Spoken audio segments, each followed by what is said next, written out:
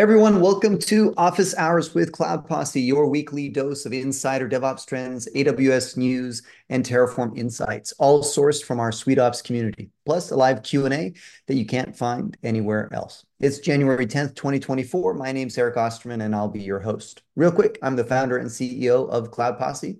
We are a DevOps accelerator for startups that helps teams who are overwhelmed with AWS. We do this by leveraging our over 200 Terraform modules that have been battle tested and downloaded over 100 million times.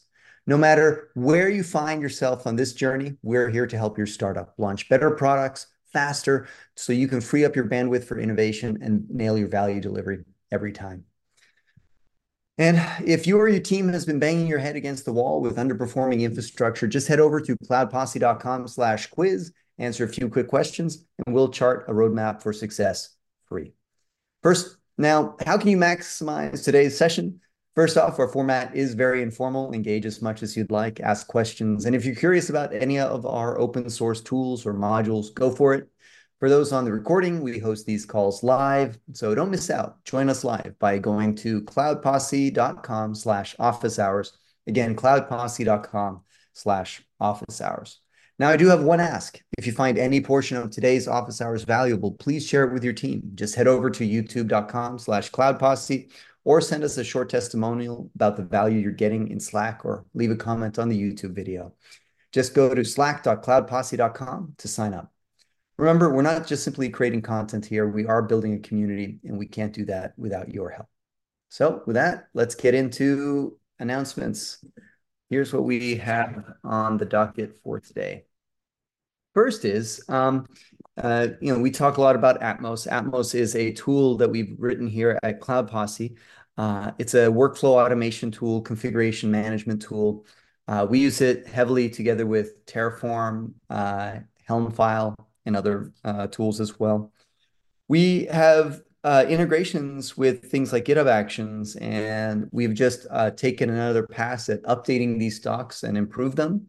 So if you are using Atmos and you want to use it with GitHub Actions, now is a good time to check that out again. We talk about how to implement Terraform plans in GitHub Actions using our strategy, Terraform applies, and drift detection. So all of that you get out of the box for free if you use Atmos and GitHub Actions. Next announcement is also Atmos related. So one of the interesting things about Atmos is it's evolved a lot over the past few years, and it's become its own framework, if you will, with its own conventions and design patterns. There is no one way to use Atmos, and how you use it will depend on some of the circumstances you have, what you're trying to optimize. If you're trying to optimize for super dry configuration, if you're trying to optimize for controls that enable certain teams only to make changes to configuration with approval, for example, leveraging code owners and config files, whether you're dynamically generating YAML configurations, like let's say you're an enterprise SaaS product, and every time a customer signs up, you need to spin up a new environment, a dedicated environment for them. All these different use cases have different design patterns that will work better or worse for them. So we've documented now, we've taken a first pass at a lot of the design patterns we've been using over the years. And we're going to continue to add to this library of design patterns as well. We go about describing the motivation of why we're publishing all of these and what is a design patterns and why you should care. From my perspective, what's nice about it is it puts a name to the concept, it labels it, so it's something we can talk about conceptually. It's so we can converge on a common set of patterns as a community using Atmos. So configurations aren't always entirely bespoke. And just raise the bar. So we are the creators of Atmos, so obviously we know it better than anyone. But we've also learned a lot from some of our customers, pushing the envelope on how it can be used, and some of those lessons learned are in here as well.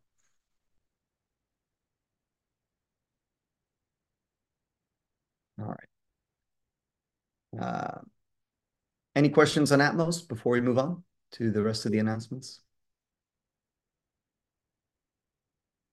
All right. Small one here is I mean, it was announced some time ago, Aurora V1 serverless would be shutting down. The sad thing was this was the first foray into like an managed service by AWS. They could scale down to zero. Problem is, it never really worked that well. They also released V2 of Aurora serverless that totally was a re-implementation basically, and that does not include the scaling down to zero portion. So anyways, V1 is shutting down. It's pretty unusual that Amazon sunset services, but this is one example of that. And again, they're not sunsetting serverless Aurora. They're sunsetting V1 of serverless Aurora.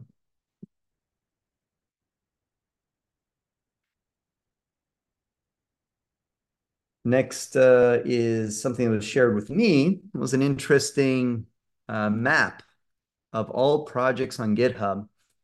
And you can zoom in here and search for projects like Cloud Posse, Atmos. Yeah, that was working. Cloud Posse, Atmos. There we go. And where it exists in the, landscape of everything on GitHub. I'm not sure I agree with the classification of being in PowerShell land, but whatever. Still kind of cool visual representation of the graph.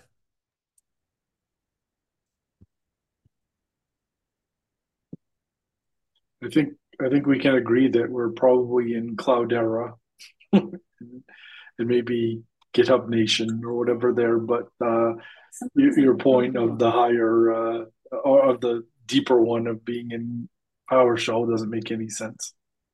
Yeah, does not. I wonder how they arrived at that.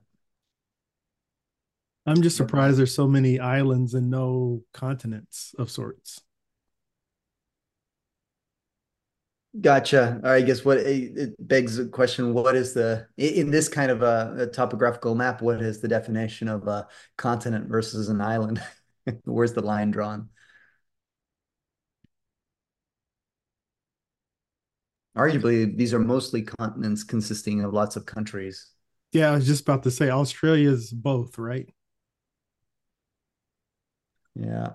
Oh, this isn't actual like a geographic map. This is like all made like things that they made up. Well, I know, but he's saying, I guess Australia is a continent and a country in this Oh case. yeah. Sorry, Uh, I misunderstood. I thought you were saying the thing that is Australia on this map. yeah. Yeah, yeah.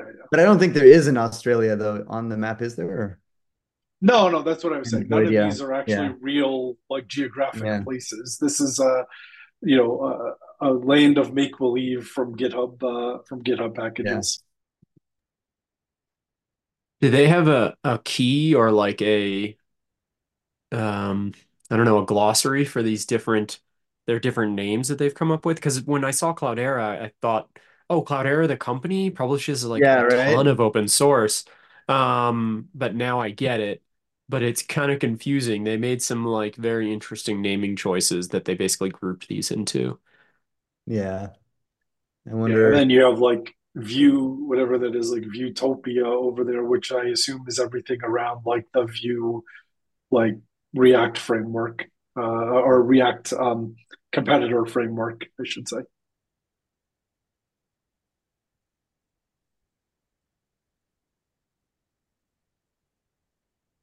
Yeah.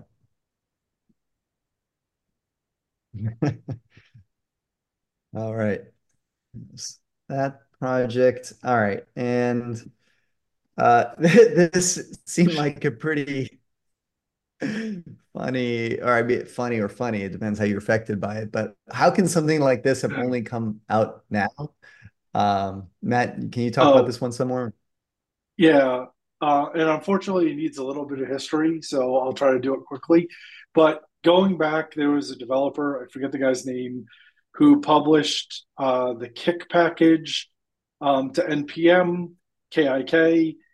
He got a trademark dispute from the messenger kick, and they asked him to remove his package. He actually predated them, but npm nonetheless sided with kick the company and asked him to relinquish the kick namespace in npm to kick the company. He got really pissed off, and he unpublished all of his open source packages that he had published to npm, which included leftpad. And there were like millions of packages that were relying on leftpad, and he essentially broke the internet by doing that. So subsequent to that, npm put in a policy that said you can unpublish a package if you're a package owner, only if there aren't, like, they give you some finite time frame of that you can unpublish it for, plus the extra caveat that it has to have no dependencies on that specific version of the package for you to be able to unpublish it. So that's how the npm rule came to be.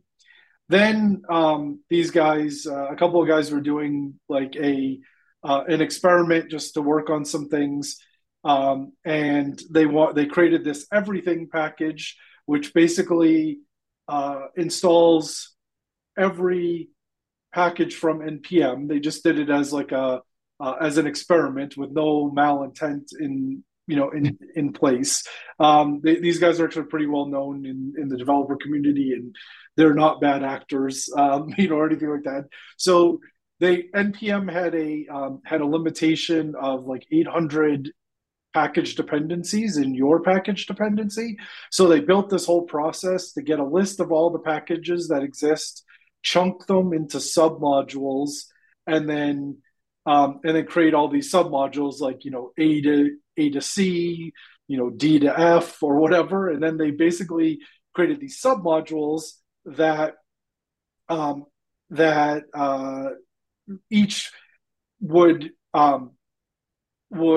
publish a significant, or would basically rely on some number of sub packages, and then the everything package then points at all of those sub packages to which there are fewer than 800 of them, to get like every single npm package like listed in its scope.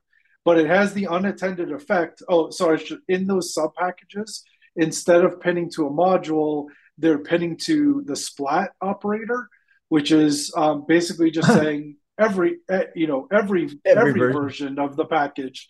And then what they're doing is, because they then published this, they then effectively stopped any npm maintainer from ever being able to unpublish one of their npm modules, even if there are no dependencies on it, because this automatically depends on every version that's ever published. So I know that was a long explanation, but hopefully that made sense.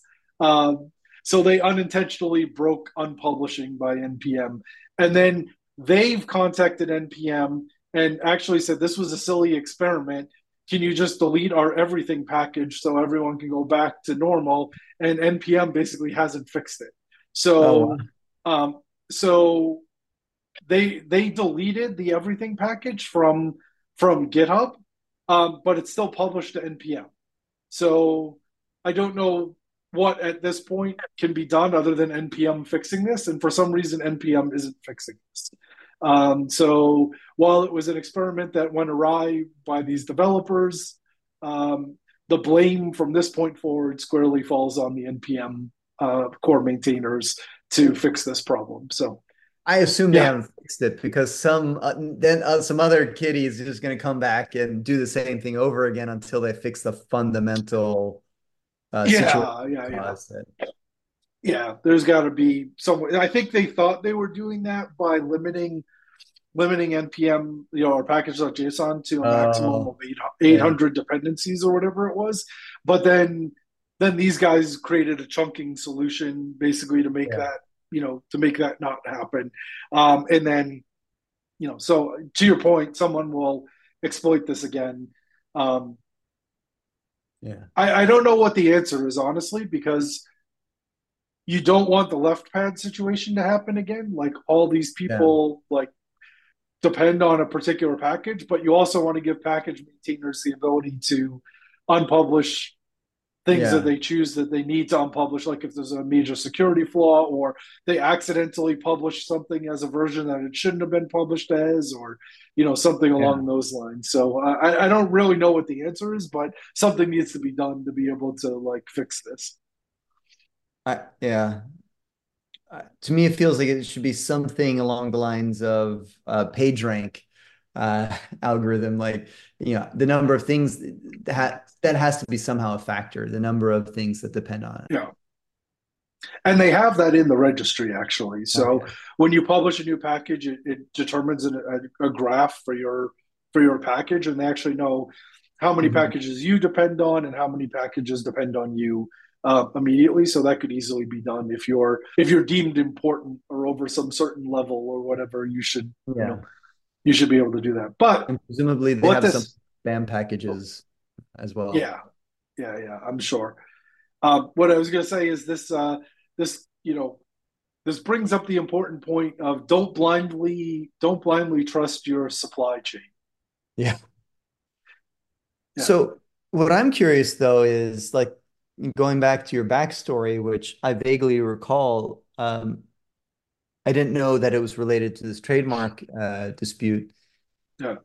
The wouldn't though, like this whole thing that they implemented to prevent this from happening though, would have prevented them from doing the thing that ended up causing this. What I mean is this kick namespace was arguably trademarked, and this package was It, in that it, namespace. it wasn't. I mean, Oh, the guy who actually created Kick created it before the company ever existed. right. Well, yeah, one can argue the merit of the trademark or whatever, which Yeah, is not yeah, this point. This is more like, okay, so suppose they had this system in place before that, then they wouldn't have been able to do the thing they wanted him to do because all of those packages depended on it with left pad. right. Well, Okay. so it wasn't in the Kick namespace. It was some other. Like they actually had the package called Kick. Okay. Like, and that was basically so it was just like you know npm install Kick. Okay. And when you Yeah. did that, it installed his package, not the Kick Messenger SDK Right. or whatever they wanted to do, right? You can transfer ownership of a namespace to someone else. Right. So in that case, he would have been able to do what he wanted to do, but he got miffed that he predated Kick the Messenger, and um, yet npm basically told him to give up his name, and he Yeah. said, "I don't want to do that." Yeah. So his like hissy fit of like not disagreeing with their decision was, "I'll just pull everything I've ever published to npm, which included leftpad, but it wasn't in the same namespace or anything else. Oh, It okay. was So somewhere kick. else." Yeah. Yeah. Right. Right. I understand. I understand now Yeah, the nuance yeah, there. Yeah. Yeah. yeah. So kick So and his left pad were perhaps in the same namespace, but there wasn't the namespace under contention. It was kick, the right, it project, was the actual and it wasn't package. that the internet depended on kick. They depended on left pad. Okay. Yeah, exactly. Nice. And like, I mean, it was like I forget the number, but it was like hundreds of thousands of packages or something like that had Yeah. either a dependency or transient dependency on that one little left pad thing. So yeah, Yeah.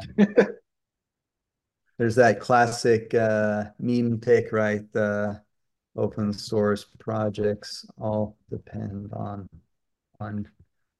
yeah, the one that's not maintained by some developer, Yeah, since 2000. Yeah, yeah, there it is. yeah. Yeah. All right. Anybody have something else to add to this before we move on? And let's see, the Zoom chat had something here.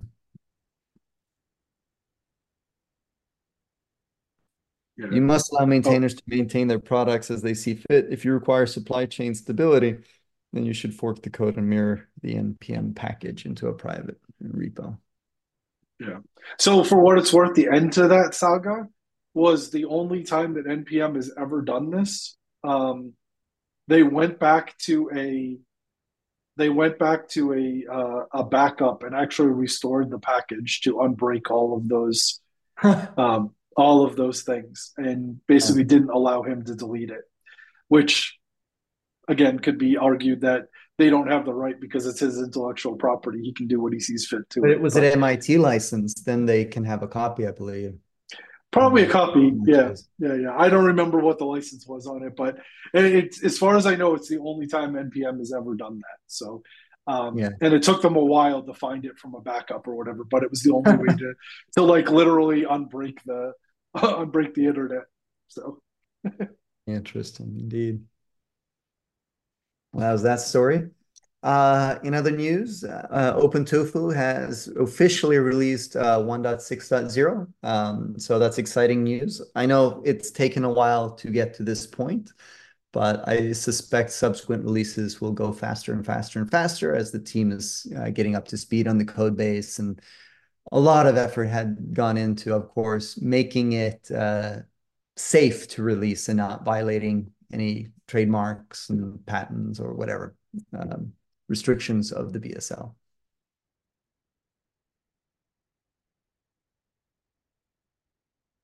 I read somewhere else that there is talks on how to support interpolation in backend configs in OpenTofu, which would be really exciting, as well as parameters in module source definitions, so those can be parameterized. That'd be pretty cool. yeah, there's actually a couple of issues. I think there's an issue for each one of those things, like in the Yeah. actual issues. Yeah. Next announcement was something trending on Reddit, Gaia. It is a front end for Terraform, invoking modules and deploying them. Don't know how I feel about these things. They always demo well, but is it really the way you want to work?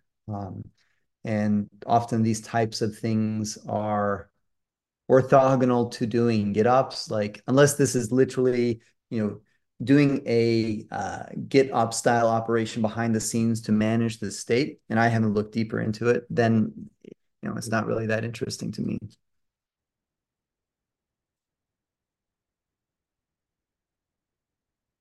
So that is Gaia. Yeah, I think it. I only slightly more deeply kicked the tires than you did, and on looking at it, and from what my take was, is that it writes all the operations that you perform through the GUI into a MongoDB repo. And then it actually has a history of like all the things that have been done, and I think you can revert like Okay. from it and kind of back out and all that kind of thing. Matt Galley says Mitchell Hashimoto. All right, who was that big? Oh, sorry. I thought it was related to what Matt was just saying. Never mind. No. Yeah. Yeah, unrelated. Alex was posting in the Zoom chat. Who's the big boss that left Hashi? Apparently not related to the contentious license change. Yeah, that was one of the co-founders, Mitchell Hashimoto, and it really wasn't related to the license change, but probably was. If you look back at all the announcements and all the changes that have been going on in HashiCorp, this had been planned for a long time. I can't help but think that, Mitchell probably wasn't happy with the trajectory of some things, but I have no knowledge of that. That's just me projecting my own feelings. Yeah, Company. I can say my interpretation also, like with the asterisk, I don't want to speak for Mitchell, is that I don't believe that being part of a gigantic public company with all the governance and money raising and strategic directions of becoming a large pressured company to meet quarterly earnings and all that kind of thing was in alignment with what he found interesting at the having met him several times and talked to him several times, like at his core, he's a coding tech nerd, and but a really smart kind of guy on top of that. And I think he found a way to gradually exit without doing significant damage to the thing that provides the vast majority of his personal net worth, which he did the smart way. So I think that's my take on the whole thing. That sounds exactly what I think it is too. So yeah. Um, we announced earlier that also Mitchell Hashimoto was, now that he's retired from HashiCorp, working more on his other projects. One of his first things on his plate was a house cleaning, and he's abandoning or orphaning a bunch of open source projects. And he basically said, I have quit Golang, so I'm not writing any more Go projects. So going back to that supply chain thing, Yeah, he deleted LeftPad. Uh, Actually, Mitchell H slash Holmder is used in a ton of projects. So a ton of Go projects. So it'll be interesting to see if he just leaves it there or someone takes it over or forks it somewhere and people start moving away from that. So yeah, I haven't it's just followed up like a way to see. it's really simple. It's like a platform agnostic way to locate like the user's home directory. Basically, it's like a really dumb, like simple little project, but tons of people use it. Kind of like LeftPad. Yeah. Yeah, dumb but necessary. Those types of things are actually annoying when you're dealing with Windows and Yeah, all the yeah, different yeah, Unix distributions. exactly. Yeah. Yeah, the other thing about him was that he was jumping into that weird language that I hadn't heard of for like a couple of years. Zig. I might be botching the name. Um, No, I that's don't know. We correct. already talked about it. Yeah, but interesting move. Yeah.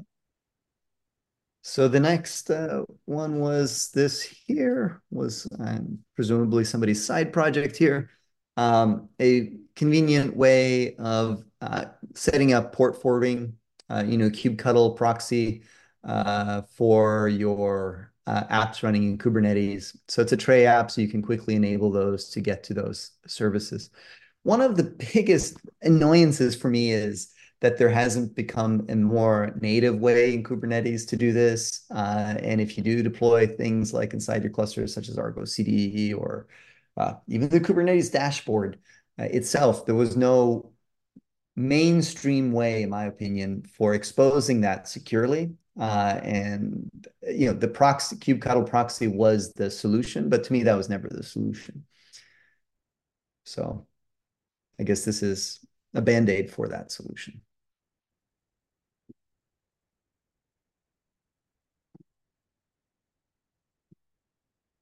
Next two, I haven't read at all. Matt, you were the one that shared these with me. Um, were you able to add a little bit more context to either of these? Yeah. So this one looks like they added the ability to monitor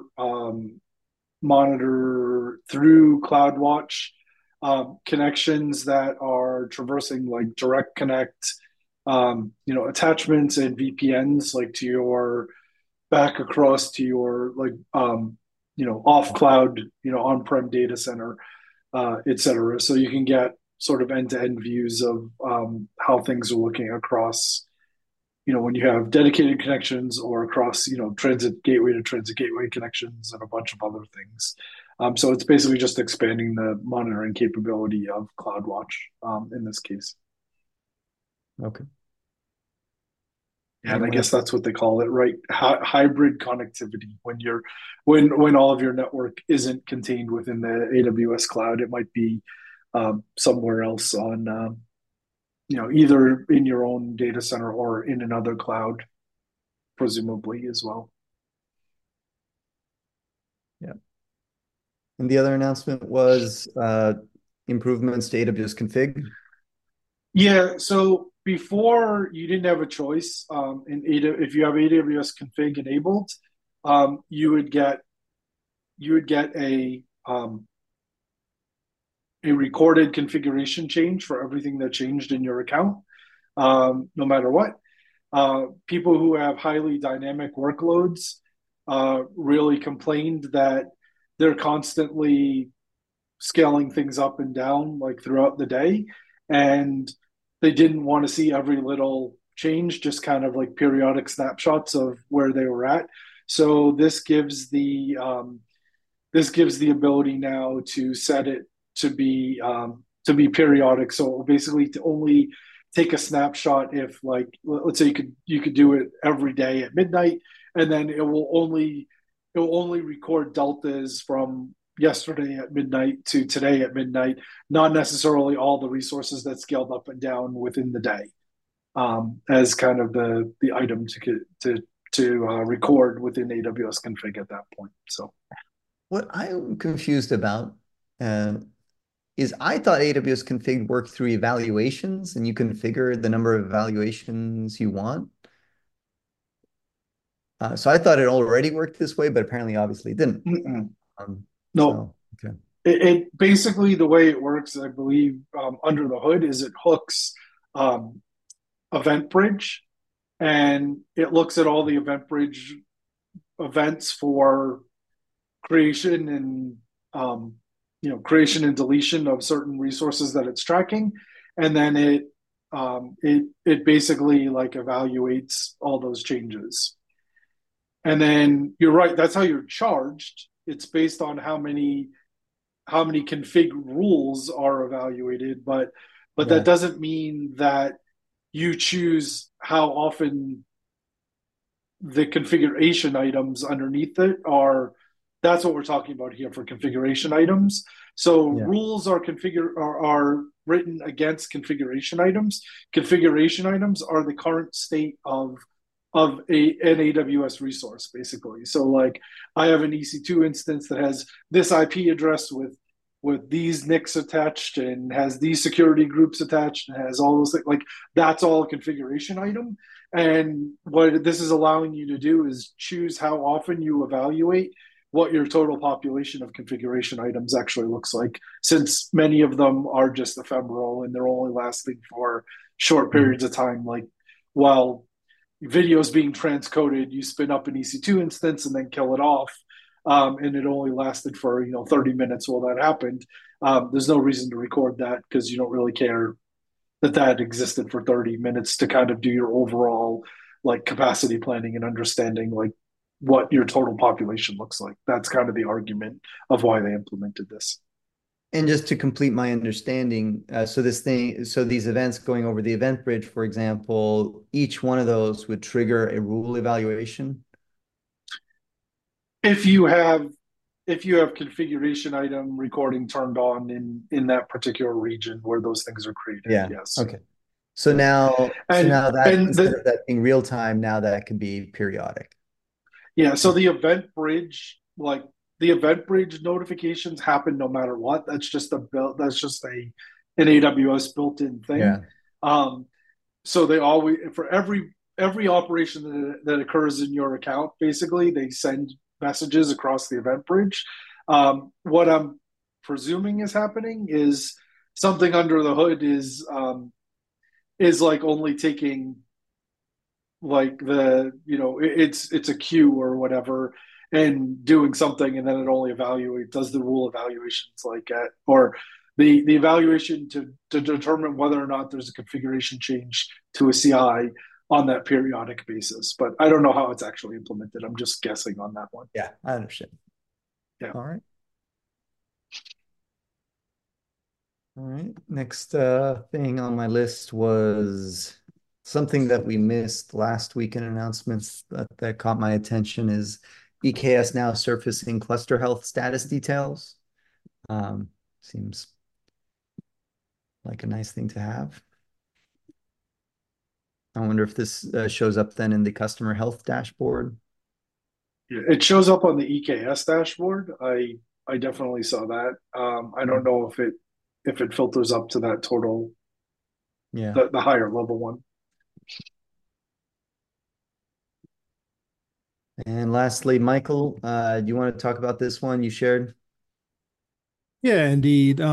really, I guess the interest that I had in this one was the fact that it's affects GitHub Actions runners, self-hosted runners particularly. So if you're using the free runners or public runners where every time your workflow runs, GitHub spins up a runner for you, your job runs, and then it goes away.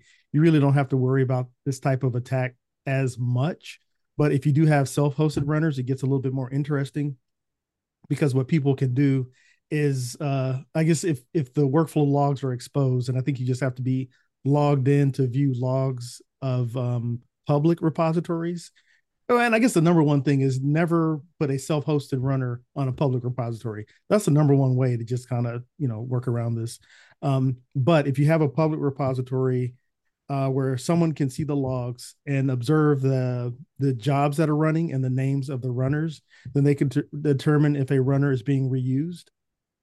And then with the kind of the attack vector is they'll submit a pull request, and it could be like this article goes on. They could just do like a documentation, like fix a typo or something like that.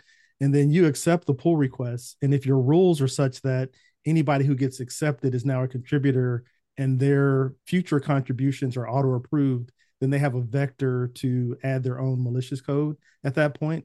So essentially, they can create a workflow that runs on your persistent runner, and then they can add their own persistence for themselves. So basically, open up a backdoor, modify your workflows to run some other programs, or whatever the case is for their own, malicious or unintended use.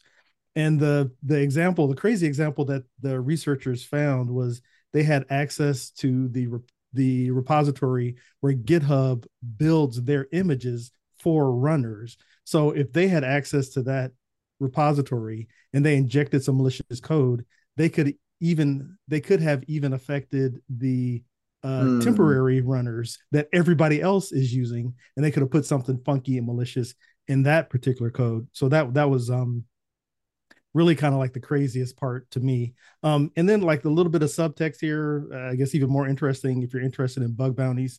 The researchers, they got the bug bounty from GitHub. It looks like, yeah, right there at 20K. But then they also found other companies that had the same sort of attack vector in place and also submitted bug bounties to those companies, and they're getting cash from those guys as well. So, I mean, totally legit. There's nothing malicious about their approach. It's probably a good thing that they found this first and did it the proper way as opposed to some other more malicious entity might have found it and did something even more crazy with it. But I guess the main lesson learned here is to if you do have self-hosted runners, I would say number one, make those repositories public, or rather private, the ones that use them, and then also don't have auto-approved pull requests, or don't auto approve pull requests from folks that you don't trust, or aren't part of your company, your team, or whatever the case is. Yeah, I agree with those. Or disable, like depending on the nature of the repository, you might not need to accept pull requests. In that case, just disable the pull requests. But the recommendation that you said, just disable pull request runs on non-org members by default. That's a good one to enable. It's tedious for your reviewers, but it's necessary from a security perspective.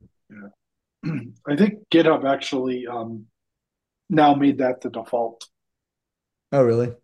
Yeah, that it won't run pull requests from, it won't run actions on pull requests from forks. Yeah. It eliminates the whole class of problems. Just whackable. All right. That's all I think I had for today that I wanted to bring up. On that page you were just on, as you were scrolling, I just had to make a note because I saw that there's a giant data breach from Mr. Cooper, who is like one of the nation's largest mortgage processors, and they happen to process my mortgage, and I had no idea. I hadn't seen this before, so now I need to go look at that. Interesting. Yeah. So if anybody wants to know about Matt's mortgage information, now's the Yeah, time. there you go. It's not that exciting. If anyone wants to pay it off, I'll send you the details directly.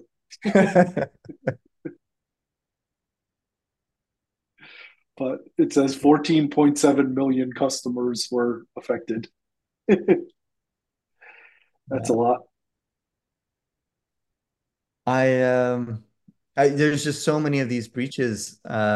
It's just like spam notifications in my inbox now. I almost don't pay attention to it, even if it affects me. Uh, there's Yeah, too. I'm pretty good about it. I don't think they actually notified me, even though they said they started notifying people on December 15th. So Hmm. I'm going to go search my email again. So There was also something over the holidays affecting every major password manager, like 1Password and LastPass and those about it. Like malicious websites could trick it into submitting passwords or something. hmm. I missed that.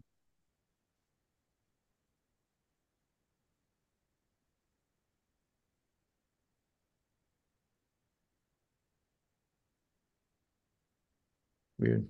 Not showing up here. Yeah, I hadn't heard about that one. For what it's worth, 1Password has pretty good detection. Like if you're submitting your password to something that doesn't match the URL of the like the account that you have defined inside of 1Password, it will actually warn you and say like, "Are you Yeah. sure you want to do this?" and that kind of thing. So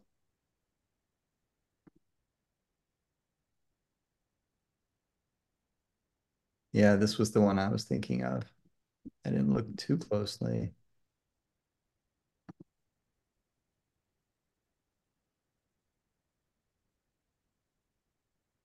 What are the three others? Just want to know if I'm on there. Dashlane and LastPass. Dashlane and LastPass and What three says others. and three Oh, others? yeah. Oh, over there. Sorry. Yeah. Is Bitbucket in there or not? Yeah. Bitbucket, they have a password? Wait, not Bitbucket. What am I talking about? BitKeeper. Bitkeeper, is that what it's called? BitLocker. Oh, BitLocker, is that what No, it? Bitwarden.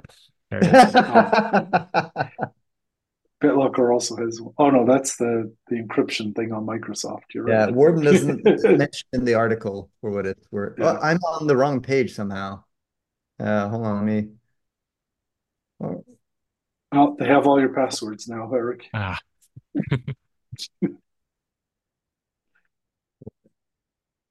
bit. Yeah, it doesn't seem like it. I'll put in the Did you Zoom see the chat. size? By the way, did you see the size of that banner that came up? I know that was really annoying, Yeah. especially when it's fixed, position fixed. Yeah, sorry, that was an internal joke, guys. Yes, we were joking about the size of banners. So All right. Any questions any additional announcements we missed that caught your attention? Otherwise, we'll get into the Q&A.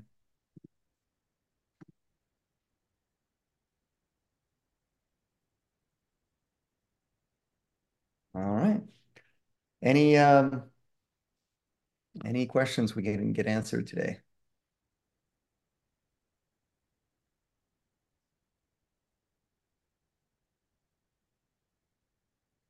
I have something kind of unrelated, but I uh really curious about 3D printers now that they've kind of come down in pricing and things. If anyone's been using those or have one and or make any recommendations on where I should look, I don't know where to begin because there's just too yeah, many. I've used my friend's bamboo one a few Hmm. times That one looks to really print nice. up some stuff for my aquarium, Mm, like mounting brackets and a bunch of other things, and I've been pretty impressed with how it works. yeah, that was one that was considering. All right.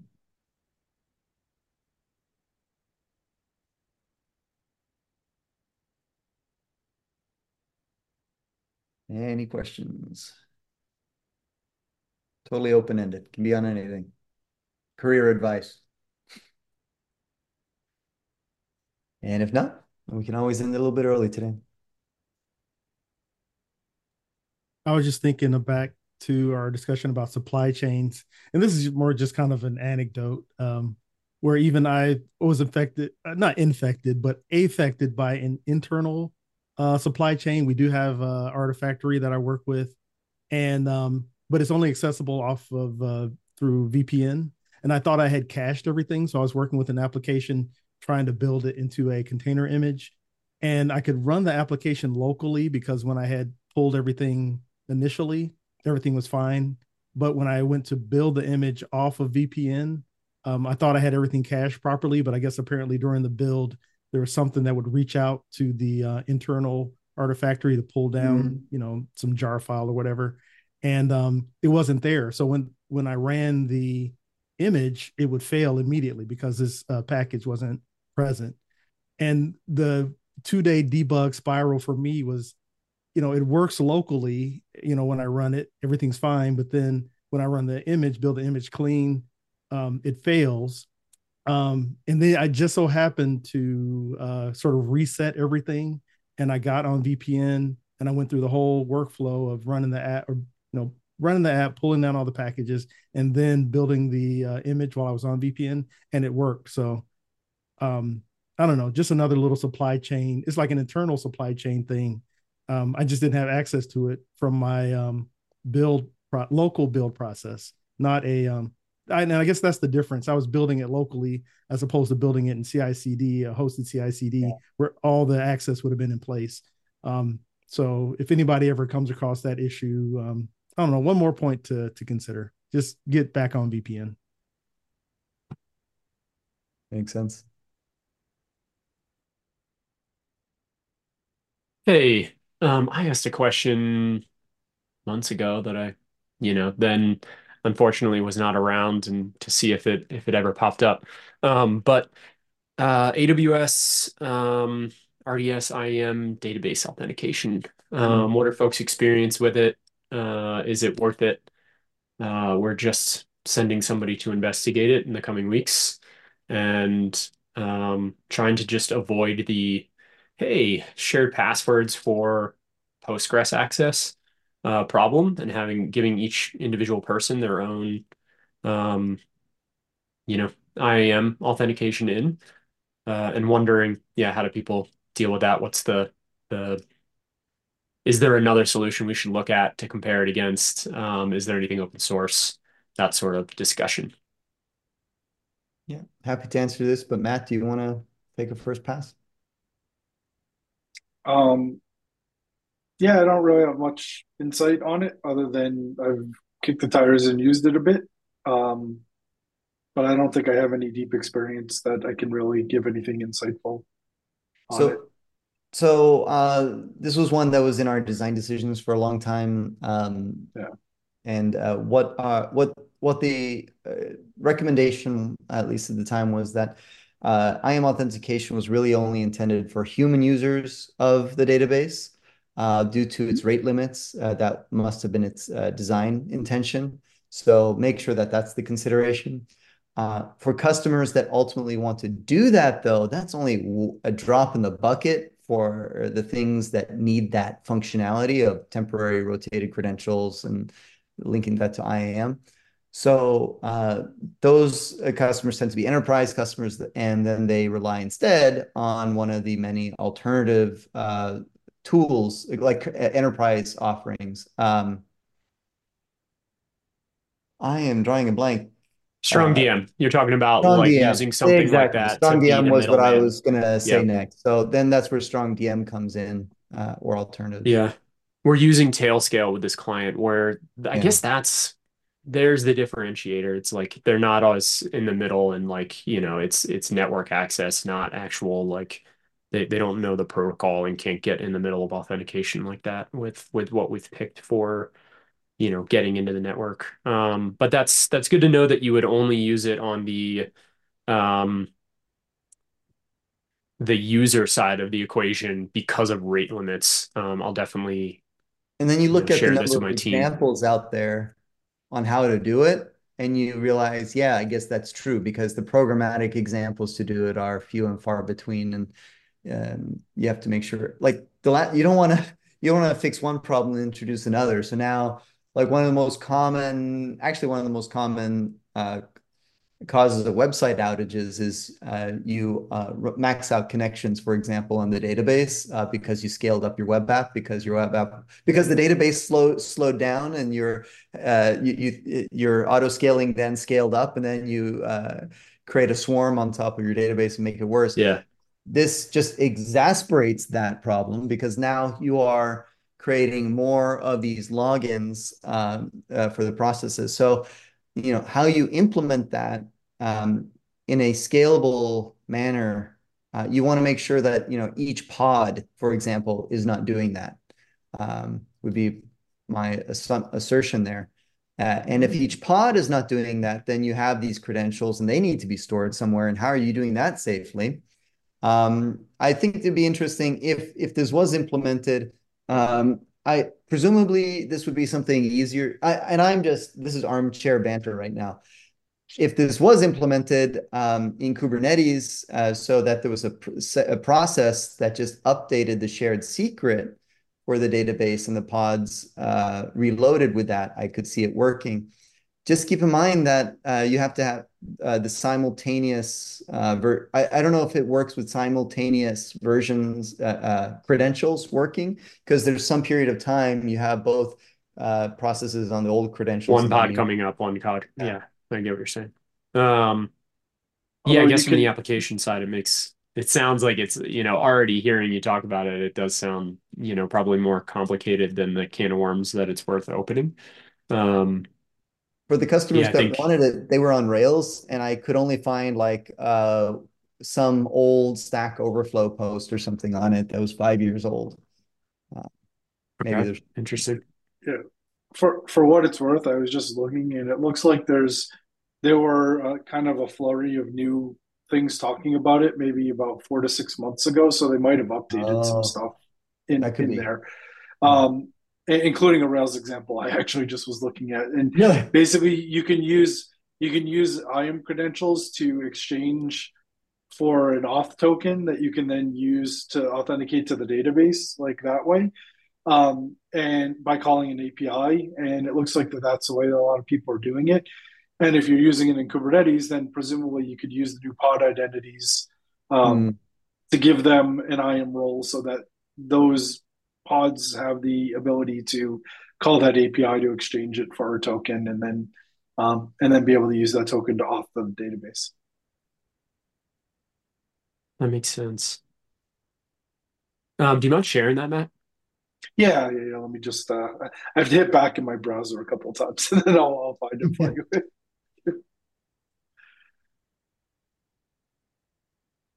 Anyway, that's the only one I had. Yeah, here it is.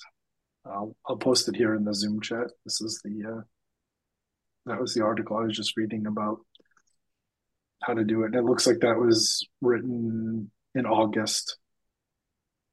Hmm. It shows a Rails example of doing it.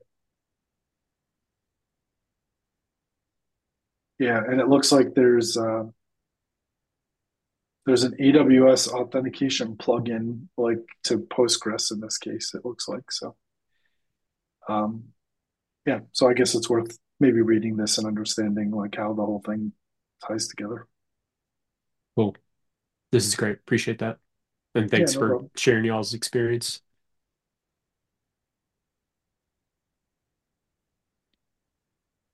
Just Oh, there's curious. actually a node. There's a node example in here too of how to do it. So it looks like you did it with both.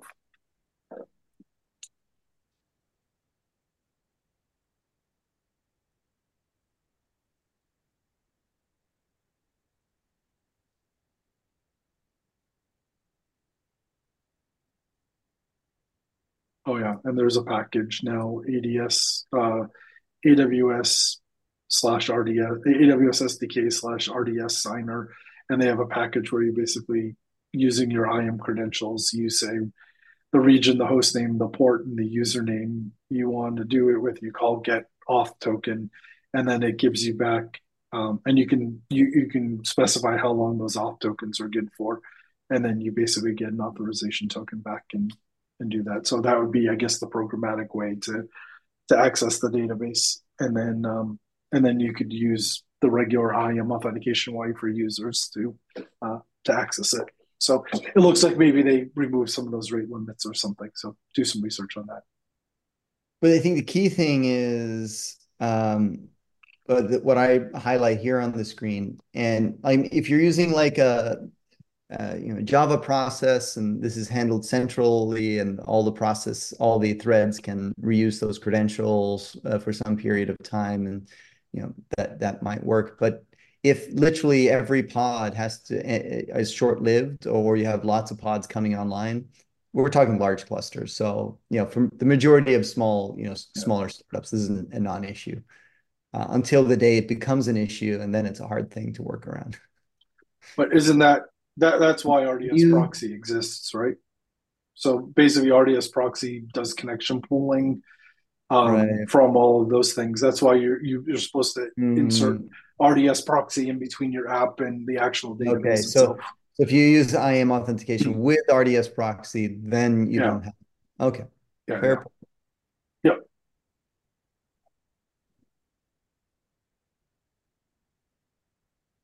Yeah, they say consider using connection pooling in your applications, blah blah blah. That makes sense. And I guess yeah, when you're at that scale, um, having RDS proxy in the mix is also useful. Regardless, yeah. For other, yeah, it's for Yeah, just useful in general. right. And that's also 200 authentication requests per second, right? Oh no, new connections per second. So sorry. Hmm. Hey, okay. We got another question from Tim. I don't know if we had everyone else on the call that day. I do remember your question, and I still stand by my answer, so I don't understand why that's not working for you. So Tim asked a question about a month back. The issue was, how do you resolve to the private IP of the load balancer when you're inside of AWS, and how do you get the public one when you're outside? Tim keeps on getting the public address returned for the ALB, uh, and he said he tried a few things and it didn't work. I think the recommendations were: one, make sure you're using the AWS resolver; two, make sure you're not, for some reason, um, exiting the VPC and making that DNS query. So you're resolving that from the EC2 instance within the VPC direct to the AWS resolver, and then you should get that. I think an interesting test would be just to spin up a test EC2 instance and see if you can reproduce the problem based on a public AWS AMI, nothing custom, etc. And possibly do it in a default AWS VPC. So there's nothing about your VPC configuration that is preventing that from working. So like the internal DNS resolver is, I think someone else said, it's like .2 or .3 or something like that It's, on it's your not network. two on your subnet. Yeah. So whatever your subnet is of your EC2, yeah, exactly. 192.168.1.2 would be that.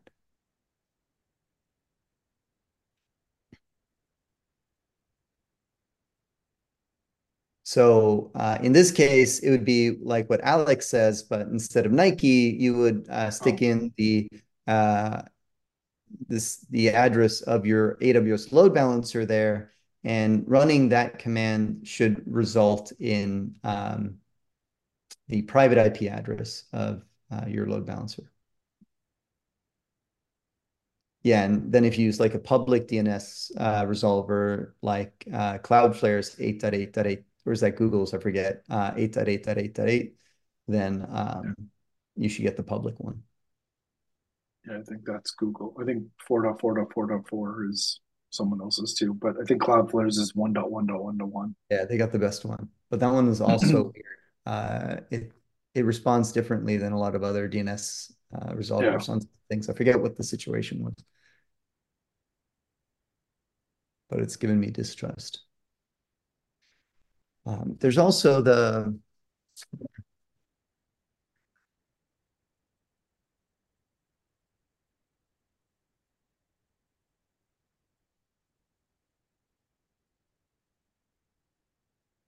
yeah, I think you can also resolve against this address, but And I think that's the same Uh, address at AWS as well. is it the 169, 254, 169, Yeah. 253? That one? Yeah. Yeah.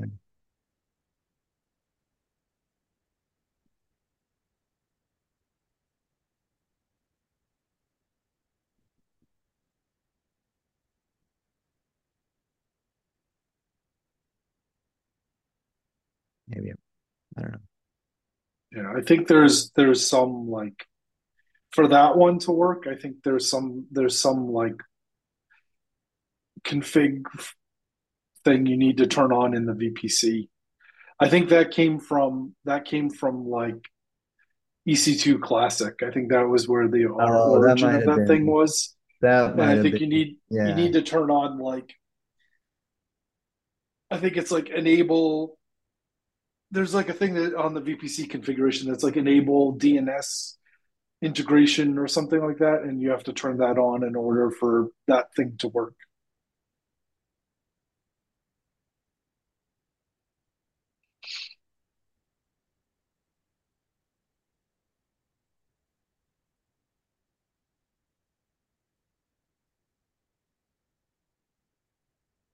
Yeah. So this is still um Yeah, it public. still works. I said, Yeah. but I'm saying that was like the origin of it. I think so, Yeah.